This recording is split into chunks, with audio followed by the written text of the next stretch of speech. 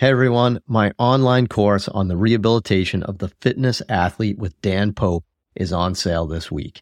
If you want to work with higher level fitness athletes and help people get back into the gym after an injury, this is the course for you. Head to MikeReinold.com/fitathlete to learn more and sign up this week. On this episode of the Ask Mike Reinold Show, we talk about when we perform arm care, we talk about the influence of the thoracic spine on the shoulder, and we talk about how we use muscle energy techniques. The Ask Mike Reinold Show. Helping people feel better, move better, and perform better.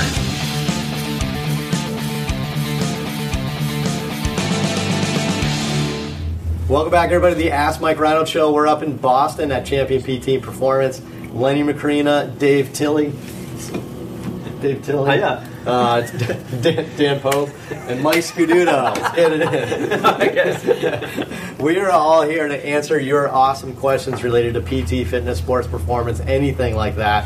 We have a couple of stupendous physical therapy students from here. We have Woody from Toy Story. I feel like I love it. Now, Woody from Toy Story is a terrible nickname. It's fantastic. Brooks Klein from UNLV. It's the best movie ever made. And then we have Johnny raised the LaRoof. I like that one. Johnny raised the LaRoof. Doesn't roll off the tongue. Buzz Lightyear from Kelly Clarkson. Oh, I didn't mean to say that. From Clarkson University in New York. Sorry. I love Kelly Clarkson. Sorry. Take it away, Buzz. Sorry. That was unintentional. I like it. Woody's going to take this one. Woody's going to take this one. All right, Woody. Whoa, Buzz was not prepared. Strike one. Come in. Jeremy from San Antonio. Mike, I've recently gone through your Developing Elite Pitching Performance online program. My questions are, 1, how often do you have players perform their arm care per week? 2, how does their arm care implementation change between preseason, in-season, off-season? And 3, when in their workout are they performing their arm care pre or post-workout? Squeezing a lot of that. What's his name? What's the name again? This is Jeremy from San Antonio. Jeremy, you snuck in 3, you little devil, you. Look at you sneaking in 3. I feel like those 3 go together, though. So, how many times per week with arm care? Number 1. That's a good question. So, in our we had a new online program from our seminar that we did around here on how we develop pitching performance, and we talk a lot about arm care. So that's a good one, right? And the reason why we don't go over all these specifics is it changes. So, arm care. Per week, I would say we probably do arm care 2 to 3 times per week in the off season, depending on how much strength and stability you may need, but at least 2, and we have several people doing 3 if they really need it, or if we don't have as much time. If you start in the off season and we have plenty of time, we'll do 1 or 2 times a week, et cetera. So there's lots of factors in here. I think that's why these aren't clear answers. In the season, we always do it twice a week. We try to always be consistent with our arm care a couple of times a week to do all the exercises and the mobility stuff. So that's how many times a week. How does it change in season, off season? Well, it's just like everything else. Like we periodize. Tough one. I don't know why. We periodize. It sounds funny though. The stress applied to the body, right? So in the season, you're doing a lot of throwing, you're doing a lot of pitching, you're getting a lot of stress. We certainly don't want to compete with that with a lot of other things. So we do more of like a maintenance program, like a maintenance weight with our arm care. But in the off season, it's about performance enhancement and building. So in the off season, we'll build that more. So the focus isn't really do we do it or don't do it. It's just how much aggressiveness. I don't know if that's the right word either, but how intense does the program get? And then what was the last one?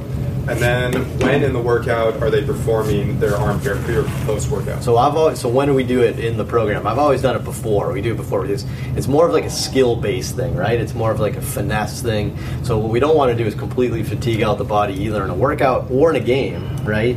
And then do your arm care program. So we do it beforehand. We do it before our lifts in the gym in the off season, and then we do it before the games, right? It's not gonna impact your game, but doing it after the game, I think is completely worthless. I think it's like running a marathon and coming in and doing some sprints. Like it's just you're so tired, so gassed, you get nothing out of it. So we always do it beforehand. To kind of answer your question, if you're trying to time that, I would just do it before practice, right? Maybe not a game for some of the kids. It depends on what level you're working with, but.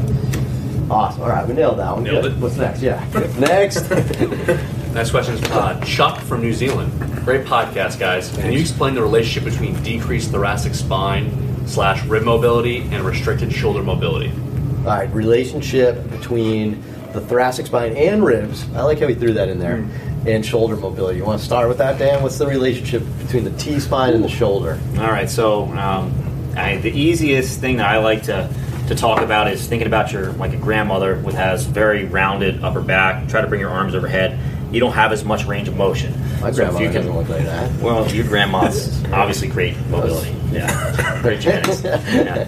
But anyway, if your thoracic spine doesn't extend, the ribs attach to the thoracic spine, and the shoulder blade takes a contour of the ribs. So if you can't extend from your thoracic spine, then what you can't get is good posterior tilt of the scapula. So if you can extend from the thoracic spine, you put the rib cage in a good position so you can posteriorly tilt the scapula. That points the socket more upward, and you can get more overhead range of motion because of that. So if you don't have the extension, then you don't have the rib position. You can't move the shoulder blade as much. So awesome answer. Well delivered. I feel like we should try to do a whole episode where just one person answers each question, because that was perfect, right? Yeah. Well, do the. I'll give you that little game we play, right? But do the slouch completely bad in your chair and raise your arms and see how it feels, right? You're limited in range of motion. It hurts a little bit. It just doesn't feel great. Then sit up super tall, extend your thoracic spine, and lift your arms up. It feels completely different. So it's good. Everybody's doing it. So we all did it. Anybody limited? Anybody feel good? Flex? No. Definitely not. Right. So I think that's the best way. That's the way to drive home and completely understand it. But Dan nailed it. So Buzz, what do we got? Raymond from Providence. Thanks for all the help through the podcast, guys. My question is with respect to the use of muscle energy techniques. Can they be used for both strengthening as well as to improve overall range of motion? Thanks. All right, muscle energy for improvements in strength and range of motion. How many people use muscle energy here? Yeah, I do. I think it's just contract, relax, right? You can kind of argue that. Leon Chateau has an excellent book that may give you kind of like more variations of muscle energy you can do, but essentially contract, relax. So, all right, so if it's contract, relax, which I think that's how we would mildly call it, I think we all use it for range of motion, right? Mm-hmm. Right? Makes sense? Yeah. So you get some reciprocal inhibition, the agonist versus antagonistic activation of the muscles makes sense. What about for strength? I think by definition, doing a contract relax is like a low level, like 10% type push. So I can't imagine we're going to get a lot of strength gains by a 10% effort of the muscle. Has anyone ever used muscle energy for strength? I don't know if it's still muscle energy, but like end range isometrics. I've done some of that with more naturally mobile population. That helps a lot. I don't know if it's getting strength though. You need some pretty high control. I don't know if that's muscle energy though. That's what I mean. I don't know what it's an isometric. That's like usually called irradiation. I don't know what that falls. It's like PNFE. What's it called? Irradiation. It is? Yeah. Isn't that what a light bulb does? What's irradiation? That's illumination. Nuclear. Radiation is like overflow of neurological from a distal joint. Whoa. All right. Sounds good. Yeah. Nobody else learned that at school? I mean, probably. It's like when you like definitely didn't pay attention to that tap on someone's back.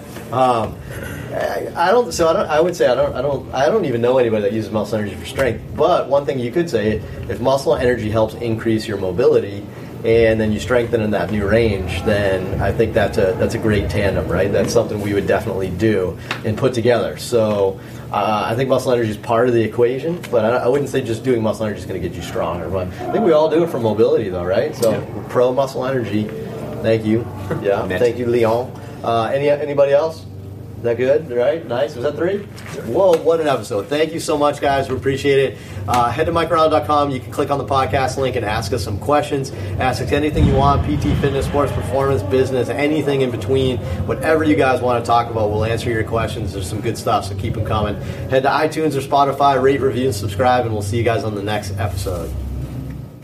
Thanks so much for listening to the podcast. If you have a question you'd like us to answer, head to MikeReynolds.com/podcast. and fill out the form to submit your question.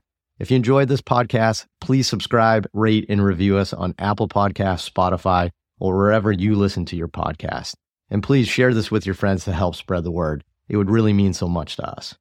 Please check out all my online courses, articles, newsletter, and more at MikeReynolds.com. There's always a ton of great perks for my newsletter subscribers. And be sure to check for my other podcast, the Sports Physical Therapy Podcast, where I go deep into topics and interview leaders within our field. See you on the next episode.